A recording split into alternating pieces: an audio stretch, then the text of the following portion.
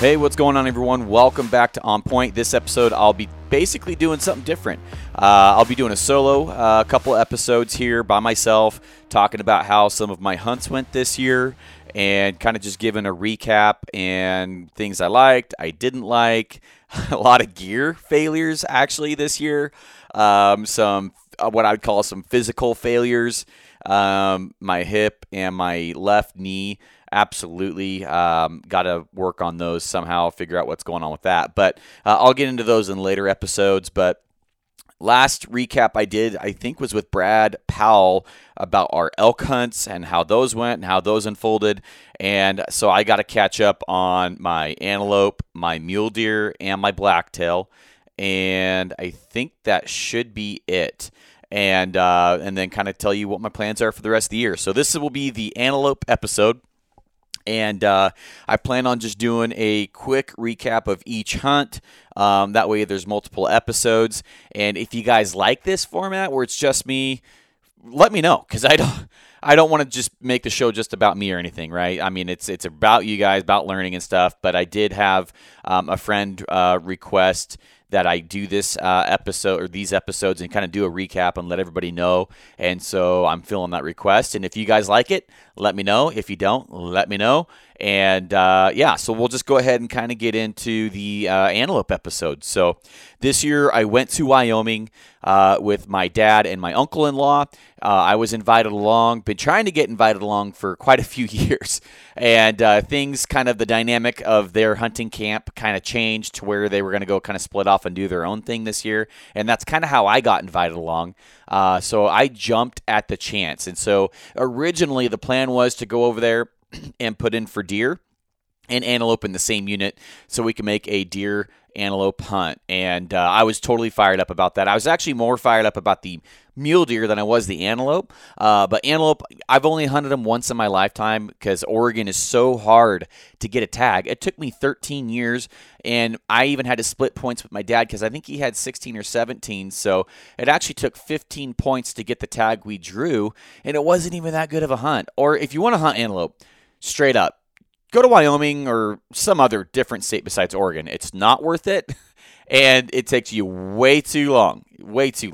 Even some of the most prestigious tags in Oregon have really lost their luster, like Heart Mountain, for example. There's still antelope there, but you can't even hunt bighorn sheep there because the herd population is so low because of the cougars and the coyotes. It's just been decimated. You cannot manage predators on that reserve, which is just a travesty because it used to be probably one of the best places in the whole country to go kill a giant mule deer, 20 years ago, 30 years ago. It's just not that way anymore. My dad has photos of 30-something inch bucks. I mean, giant 35-inch non-typical bucks, 200-inch bucks. Just, this is during season, but he was shooting them with a camera. I mean, that's the type of quality of hunt you used to be able to expect, but, not proper management has led to that, and the antelope have been drugged down, kind of like the crab in the pot. Has drug everything down in that area. So, long story short, that's why I wanted to go out of state to hunt antelope if I was going to hunt antelope,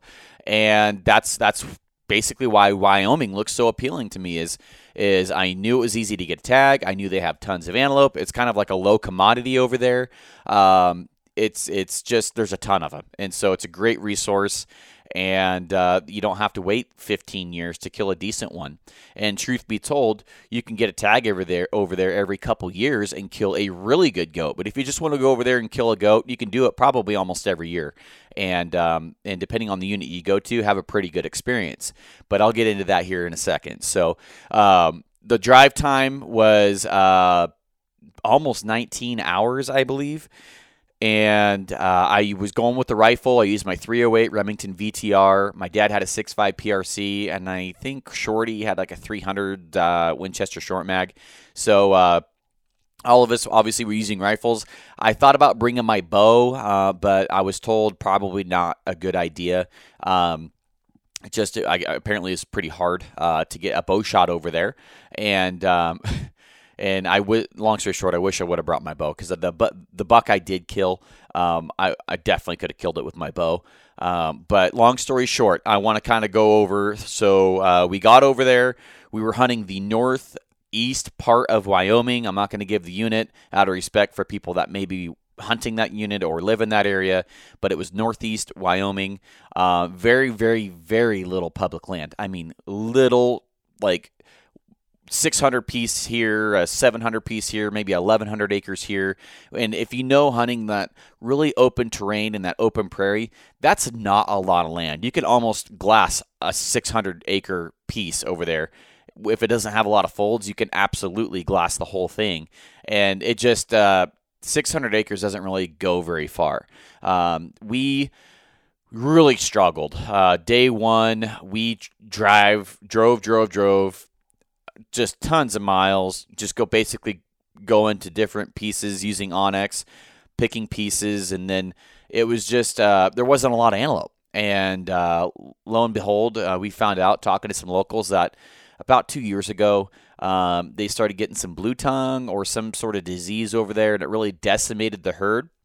And they're thinking the herd over there where we were hunting was about half as much as it used to be. And then this year was a really dry year, so the growth on the bucks, on top of being scarce, the growth on the antelope just wasn't there. So it just, everything was kind of stacking up to make it a tough hunt. Even though it's antelope, everything was adding up to make it, not what we were preparing for. It was going to be a much more challenging hunt. And so we get over there, we start putting some of the pieces of the puzzle together. We're not really seeing any antelope on public. They're pretty much, if they're on public, they're really close to private. There's no bucks. All the bucks we saw were pretty much on private, or they were so close to private by the time you got to them, they were on private, because these antelope were moving a lot. And so, it just, we gave her a go for, I think, a day or 2 days. We just drove around, drove around.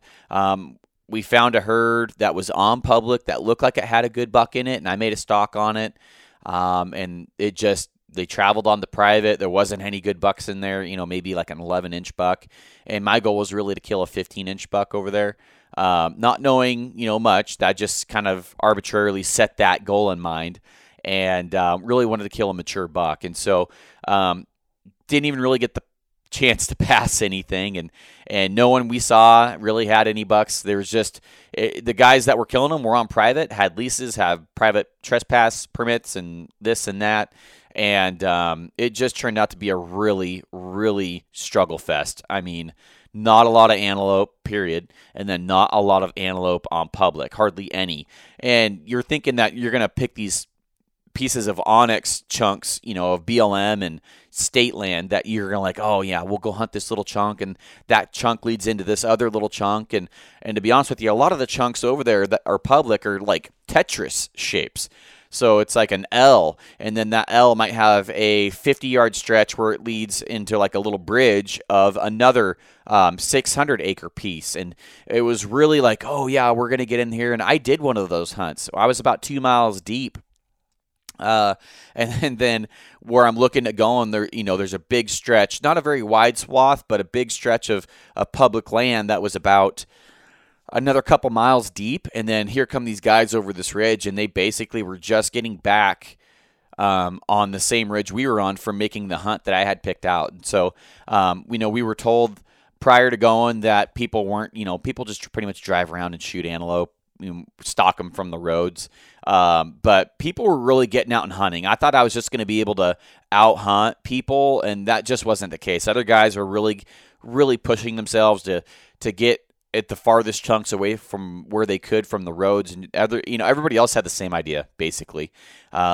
If you thought you had a spot that wouldn't have somebody in there, you'd be walking on boot tracks or just meeting somebody coming out. I mean, it was, like I said, it was pretty much took the fun out of it. And it just, yeah. So long story short, we struggled for a couple days. Shorty ended up having a problem with his ear coming over one of the passes. He had some really pain in his ear, and it wasn't a good situation. So we went back to town, went to the urgent care, and while he's in there, I'm just pretty frustrated at the point, and I'm like, I got to get on the phone. We're not going to kill anything if we don't talk to a rancher. And so going through Onyx, I kept looking at all the spots that we found antelope on, because there was actually quite a few antelope on private. They knew where they were safe. They knew where the pressure wasn't, and they were on those little pockets. And so I started looking, and I kept marking the nice bucks, whether they were on private or not. I kept marking nice bucks that we saw. And I found this spot, this ranch, and I marked quite a few, 3 or 4 shooters that I'm like, man, those are, I'd be happy to go home with that. Knowing what I know now, I'd be happy to kill that 13, 14-inch buck. I really would. And so I started getting on the phone. I called one, couldn't find a good phone number that anybody would ever pick up, and then called another one, and I got a hold of this pretty frail sounding old lady. I mean, she sounded like she just barely could muster a word out of her mouth. And she was basically saying, like, yeah, that's our ranch, but you got to talk to my son. He's the one that handles that. And so got a little bit of traction, called her son, and he offered us a trespass fee. It was $300 a person, which I thought was dirt cheap, not knowing anything. I figured they were going to offer $1,000 a piece, and that was a little steep. But $300 a piece until you kill your antelope. So it's not $300 a day or $100 a day or whatever it may be. Some ranches do daily fees. Some are just straight trespass fees, which is what we found.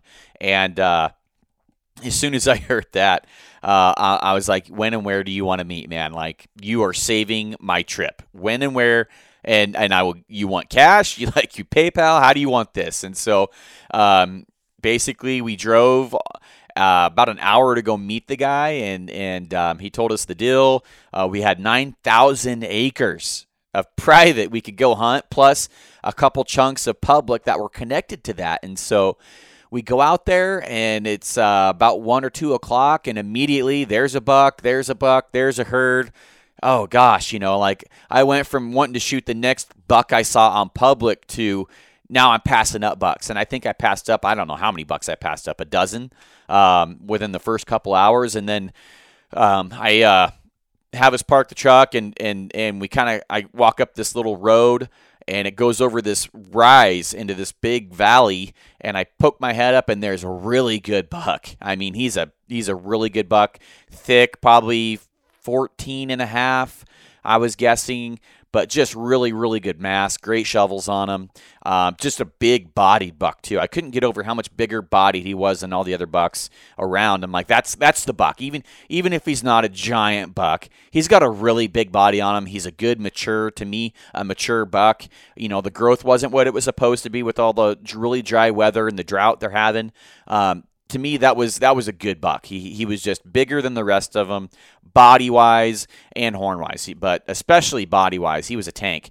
And I just couldn't get him in range, but there was another nice, decent buck in there, and so I called my dad and Shorty over the ridge and kind of hee-hawed around for a little bit, and I think he kind of had a itchy trigger finger, my dad did. He had this new gun, the 6.5 PRC, that was, brand new to him. He'd shot it, on 2 or 3 different occasions, had it sighted in, and was really excited to pull the trigger on it. And so he's like, I think I'll take that other buck. And it was in range, and the buck I wanted was about 200 yards outside of my range. There was no way to get closer. And so he goes and sets up on the the antelope, and I thought he was just going to let it walk off. He was taking so long, but he ends up setting up on it. The wind is ripping. It was 405 yards, and so he actually ended up making a really good first shot and anchors that buck pretty much in place. And I don't remember if he actually had to put another one in it or not. I think he did, just to put it out of its misery. Didn't want to see it suffer, because he did make a good shot on it, but it came out a little far back.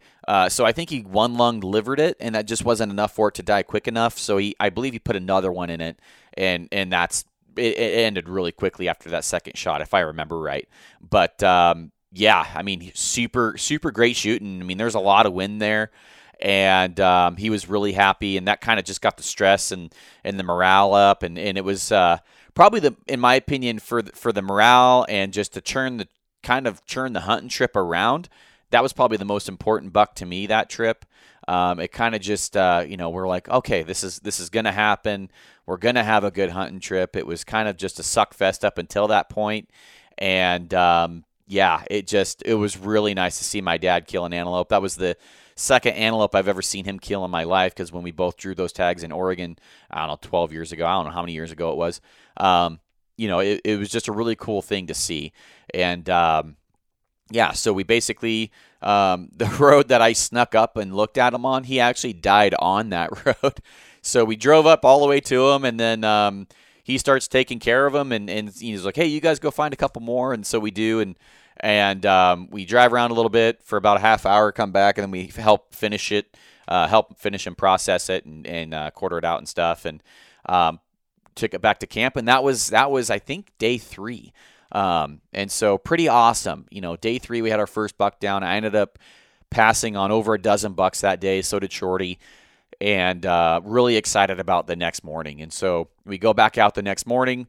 Shorty finds one he likes. There was one that my dad kind of was going to shoot, but kind of didn't shoot. And he was a good buck, probably a 14-inch buck, but he was really narrow and just kind of wasn't very pretty. So long story short, we made a play, never was able to connect on that buck. And then Shorty ended up connecting on another good buck, pretty similar to mine. I think that probably was over around 10 o'clock that morning, the morning after my dad shot his. And then I'm up, and there was a couple really good bucks that we had spotted that I was the pickiest out of all 3 of us, to be honest with you. And I really wanted to come home with a 19-hour drive. I really wanted to make it worth the trip and push myself to find a good buck. And so I go and there's one buck that really stood out. My dad got really excited when he spotted him, and I never really got a good look at him. So I just trusted my dad's eye, and we went and made a stalk on him, and kicked him a few times. Honestly, it took probably 1 or 2 failed stalks at this buck. I would say one for sure failed stalk, and the other one we were driving to get in range, and then he took off at like 1,200 yards away. Super spooky, and so I'm like, we're going to have to play this a little bit more legitly and try and make a better stalk on him. And messed up the second one because I came over this little ridge. I spotted him with like a bunch of does and was working my way up this fence line, and then I spotted his does about 100 yards to my right, and I'm just like, okay, so I'm going to – and they didn't really spook off. They kind of fed off over the ridge, and so I was working that way and kind of just got tunnel vision because I'm like, he's going to be with those does. Well, somewhere between when I spotted him and when he went over the ridge with his does, 3 or 4 of his does took off to the right, and then he was with 3 or 4 or 6 or however many does he had to his left. And so as I'm stalking these does, the herd with the buck fed out behind me, kind of like off to my like 7 o'clock, 8 o'clock, and Shorty and my dad got my attention. They're like, hey, he's over there. And by that time, he was 600 yards running with 6 or 7 does, watching me stalk away from him, this other herd, and ended up being able to get back on them though. And there's this big red cattle feeder pen thing out in the middle of freaking nowhere, and he's broken off from all the other does. He's with a tiny little buck for some reason. They're feeding together. Perfect freaking spot to kill this bucket. I don't know. I can get close. And so I jump out. I make really good headway, and I'm using that structure as cover. And so they're feeding on this little knob, and below the knob's a big flat, and then there's a break that breaks over into basically where the ridge falls off on my end. So I'm able to cover a lot of ground real quickly. And I use that red feeder pin trough thing as cover. And I set up on him right off the side of it at 300 yards, 330 yards, I think it was. And I must have been excited because I ranged him, and then I racked a shell in, and I forgot on my way there that I'd already racked a shell in. So I must have been a little excited. I wouldn't say buck fever or anything, but and I'm super forgetful anyways. But I definitely was excited, and I had to rack another shell in because I thought I hadn't already. And he's starting to get a little twitchy, and I don't know why. The wind was perfect. He never saw me, but he's got that sixth sense that some of these big bucks get. There's no really way to explain it, but he just, I don't know, he just wasn't acting very comfortable anymore. He was feeding, then he'd look up, and then he'd run 10 yards and stop, and that little buck wasn't paying attention to anything, but that big buck knew something wasn't right. And so as I'm settling on him, he starts to run, but he's not stopping. And so right as he starts to run and he's kind of running quartered away to me, I put it right on his chest, right on like the front of his chest, pull the trigger, nothing. And then he kind of stops, and so I reload, and then he starts to take off again, and I shoot at him again, and I'm like, shit, I just airballed that buck twice, and I know what happened. Not only was I punching the trigger, but I was overthinking the wind. I should have just put it right where I wanted to hit, and just completely fell apart, which I tend to do with the gun unless I have a completely relaxed deer that or elk or whatever that doesn't know I'm there.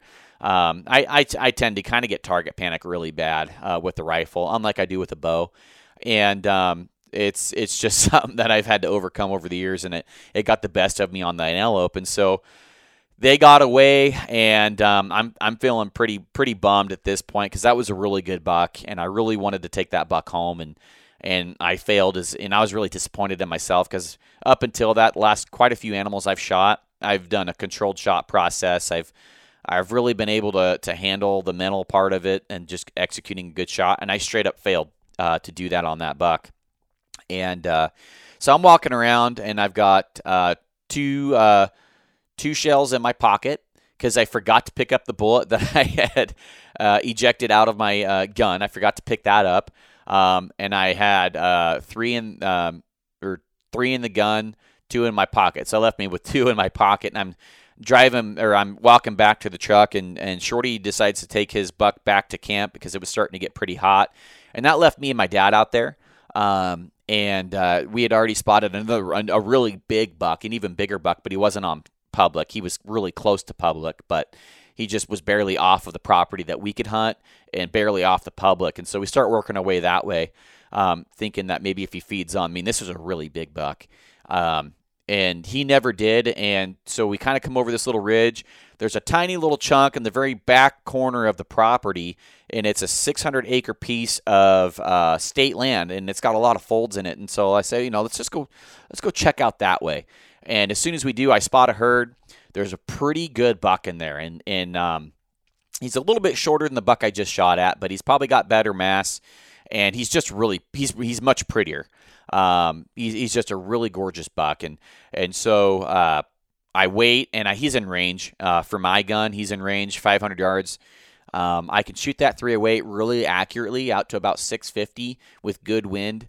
And then I don't shoot my gun enough to really shoot past that responsibly. But my dad's like, he's in your range. Why don't you shoot him? I'm like, well, I've got 2 bullets. The wind's blowing pretty good. I feel confident I could make a good shot, but I don't feel confident enough that with only 2 bullets in my pocket, because Shorty had all my ammo in the truck and my dad didn't grab it before he left. And so I'm like walking around the freaking desert with 2 bullets in my gun.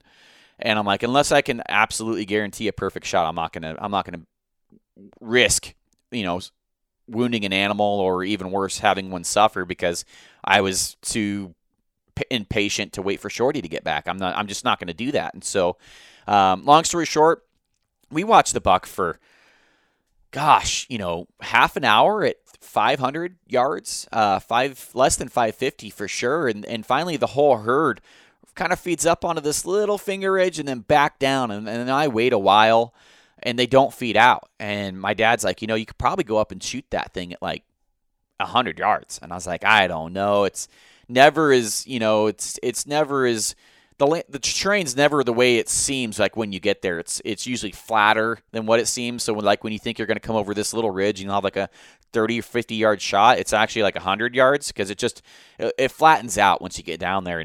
And so I kind of debated about going down there, and then enough time passed. I'm like, they're probably hanging out there, and if not bedded, because they should have fed out by now. And so I kind of go down there, and I'm just really taking my time. I've got 2 bullets. I'm not going to take a running shot. It's going to have to be absolute money. And I end up crawling into this little grass patch, and which brings me to freaking cactuses over there, which I didn't know they had cactuses like the ones they had. I didn't even think that cactuses would play a role in our hunt. The cactuses fucking suck. I pulled cactuses out of my ass after I sat on one trying to shoot a different buck for about freaking 10 minutes. And they're not just like big quills, but they're almost like just a little bit bigger than a hair, some of these things. I mean, they're the diameter of these things, like you can barely freaking see them. And so pro tip, if you get some cactuses and you take your knife and you just run your knife down your leg, like you scrape your knife down your leg or like a credit card or something, you can get pretty much all of them out. It'll pull all of them out. But shit, man, it freaking hurt. I stubbed my thumb on one stalking a herd of antelope prior to that.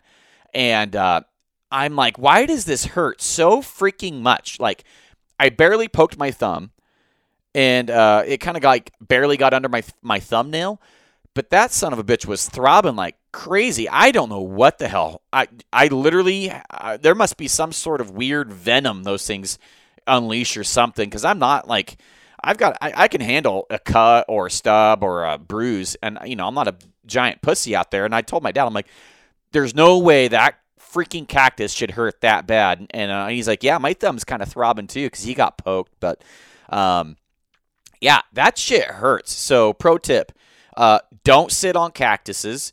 Watch where you're crawling, walking, putting your hands, everything. Because even when I was setting my antelope up to take a picture of him, I got a cactus in my freaking knee because I put my knee down, wasn't thinking about it, put it right down on a small ass cactus, and it freaking hurts. So find out the hard way. Wear some, I don't even know what you'd wear because it's going to go right through whatever unless it's like leather. But yeah, so I'm crawling and I'm kind of getting some cactuses every once in a while in the palm and in my knees. And I'm like, just this temporary discomfort will all be over when I shoot this thing. So I'm picking my way through, doing a pretty good job. I rack a shell in because I've got to be getting within 100, 200 yards. And I'm crawling as low as I can because I know when I sit up, I want to get the most bang for my buck, right? I want to see as much as I can before I sit up, because if that buck is there and he sees me and I don't have a clear shot at his chest or vitals, he's going to freaking take off. And so when I sit up, I want to make sure that I can see as much as I can. So I crawl about another 10 yards farther than what I thought I should do, just trying to stay as low as I can. And I turn the safety off, and I turn my scope down to 6, which is as low as it'll go. And I make sure all my dials are right. I hit my 0 stop. I dial back to 0, make sure my windage is good. I change my parallax to 100, and just trying to get everything ready. Because if this guy's right here, they're pretty curious animals, but I don't want to be fiddly farting around with my freaking scope. So I as slow as I could, I kind of sit up. And I immediately see Blackhorns in a face, and he's staring at me, and I'm like, crap. And so I kind of shimmy forward another foot with my knees, and I try and get as tall as I can off my knees, and I can see him, but I can't steady my gun enough. And he's only 80 yards. But keep in mind, guys, I only have 2 freaking bullets on me, period. And I could probably make a good shot, but I just didn't feel good about swaying as much as I did. And I know it's only 80 yards, but again, I am freaking garbage offhand, and I'm really garbage when I don't have a rest. So I managed to be able to kind of shimmy my feet under me, and I sit on the back of my heels just to where the bush is kind of covering up his brisket, but I can shoot it right kind of high in the chest where the neck meets the chest. Perfect shot for a frontal. If I had a bow, it would have been a freaking, as soon as he turned sideways and tried to stop him, I definitely could have killed this buck with my bow. But I ended up steadying that crosshair on him perfectly, let it sit for about 2 seconds, started to squeeze, and then boom, rifle goes off, and he immediately goes down, man. I mean, just dropped him, made a perfect shot. I mean, that bullet was right where my crosshairs were, and that's all he needed. He was pretty much dead on arrival there, and man, talk about stress overload. I mean, I was just so worried to only have 2 bullets in my pocket, and just my confidence with the gun is pretty low because I've just had such a tough career with a rifle. I love my dad, but growing up, he didn't do me any favors in the aspect of when he would get buck fever, it would therefore give me buck fever, because if I would shoot and miss, it would turn into a shoot him. He's getting away, shoot him. What are you doing? And that's just kind of how I developed this really bad target panic with a rifle. And so, like I said, unless I have all day and I can on a bipod, and that's kind of how I got into long range shooting, is like, first of all, I'm seeing a lot of really quality animals that are just outside of my reach, and if I have to go jump shoot them, I'm going to miss. I'm not going to make the shot. I can tell you right now, it's not going to be a good scenario. And so that's kind of why I got into long range shooting. And so being able to actually control and make a good shot and really feel good about the gun going off, and just that to me was really special. It really felt good to me, because I missed a buck about 2 hours before that, or an hour and a half before that, just completely fell apart on him. To being able to just say, that's stupid, stop doing that, get back to controlled shot, and being able to squeeze the trigger until it goes off. It was just night and day. I kind of just regained my self-respect and walked up to the buck and just enjoyed the moment. And I woot and hollered at my dad for him to come down, and I was barely out of his view. He saw me go out of sight, and then he saw me kind of rise up and then shoot, but he never saw the antelope, which was just barely out of our view at the time. So that's how that trip went down, and extremely, extremely lucky. That's really all I can say. And so I took away from that hunt, you better have access to private property if you're going to go hunt in that area, or at least an area with very, very, very little access, and you have an animal that is like a very low commodity over there. They're like fleas over there in Wyoming. You call some ranches, you're going to get some access. Someone's going to say yes. Or if you call like a local chamber of commerce to the closest town that you're going to be hunting, you can get a list of folks that maybe are on a list that allow access. I mean, there's a few different avenues to get access. You can call some local hunting stores, but really the Chamber of Commerce is probably your best bet.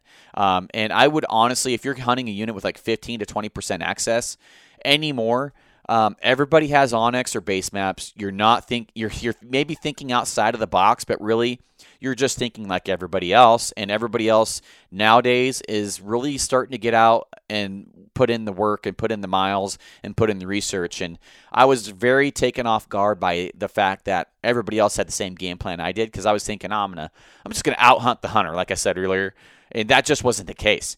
I was shocked. Everybody else was getting out hunting, having a good time, just doing the same thing we were. And so at that point, your chances of success were probably, I would say, 5%, and that's being light. That's being nice. And I would say that 99% of the bucks that were killed were on private. I think the ranger we talked to had only checked in 2 bucks that were killed on public or something like that. And so, I mean, we saw hundreds of hunters. It's like hundreds of them. And so that just tells you what your odds are right there. Your odds are, probably 2%. And so, if you're hunting public, but if you're hunting private, they're probably not 95 to 100%. If you didn't kill one, you screwed up. So, that is my advice to you. If you're going to be hunting a low commodity animal, or an animal that's extremely in abundance and just not a priority for most people, and there's a lot of ranchers in the area, start making some phone calls and just do yourself a favor, and have backup plans. Not public land backup plans, but private land backup plans. And the second thing was dry ice was amazing. First time I actually ever used dry ice was on this hunt. And it is legit. It's expensive, but it's not that expensive if you have to keep buying bags of ice over and over and over again. And it will legit freeze your meat. So if I was going to do it again, or if I was hunting with a few other guys, I would buy or go to the store and make sure they have dry ice in the nearest town. But I would bring a cooler that is basically empty, or it's going to be empty. And if you're not wanting to leave early, you can literally cut and wrap your animal. And, pronghorn's not that tough anyways. And so you can cut and wrap an antelope, toss dry ice in the cooler, have some sort of protective like cardboard or newspaper barrier between your meat and that. But you could store that thing for weeks. I mean, you could legit have a legitimate freezer with dry ice and a decent cooler. And it doesn't even have to be that big of a cooler because antelope are so small anyways. If you had to stay for a extended period of time, dry ice and just cut and wrap your meat. And you don't have to take care of it when you go home. You just throw it in your freezer. And so all of us filled our tags within a day and a half, so we didn't have to do that. But I was prepared to do that. I brought the freezer paper. I had everything I needed. And the local town was selling dry ice. And so that's what I would suggest there. I brought the right amount of clothing. Because it's pretty freaking cold in the mornings, and then by about 10 o'clock, it's t-shirt, almost t-shirt weather.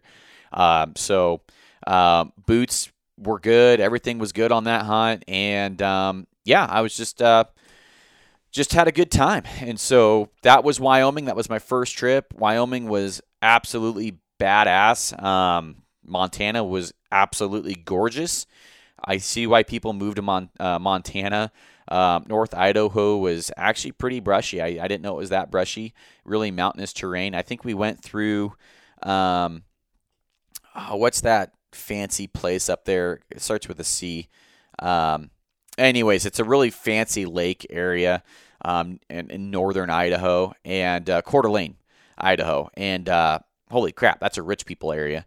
And really beautiful area, though, and it just looked like some really good hunting. So I'm sure it probably is, but and Washington was Washington.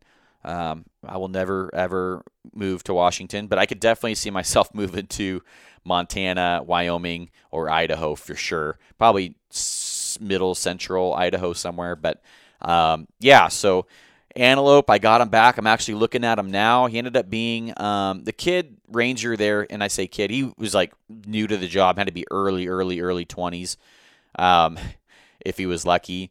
But he measured my uncles at like 14, and I don't think the kid knows how to measure an antelope because there's no way in hell that they're 14. And mine's a little bit bigger than Shorty's, and so I measured my buck right out around 13.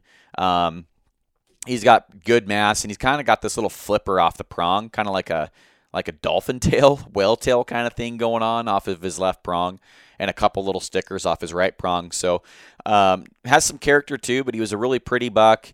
And ended up selling my cape to a buddy who needed it. And, I had the Beetle lady do it, and just a fun trip. So outside of that, I will fly. I freaking hate driving. And if anybody ever wants me to go on a hunt, I will always fly over drive. If it's over probably 10 hours, 12 hours, I will probably always fly over drive because I freaking hate driving.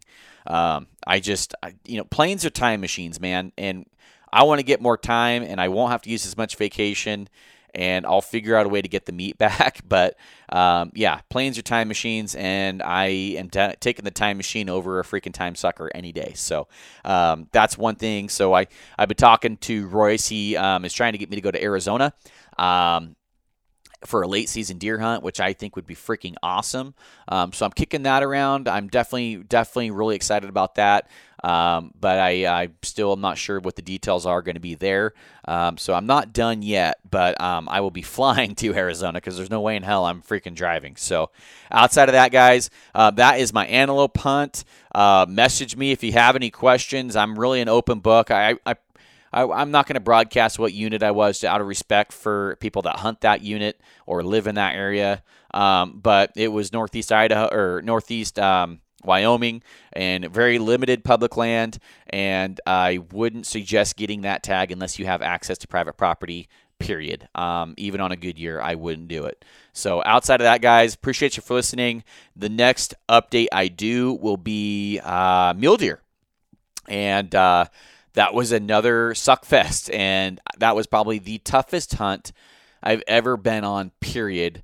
And I will get into that next podcast. But if you like this format where it's just me talking for 40 minutes, that's a long time. I'm going to just work out some more. But if you guys don't like this, let me know. Get a hold of me on Instagram, On Point with Garrett Weaver. And I will catch you guys on the next one. All right, bye.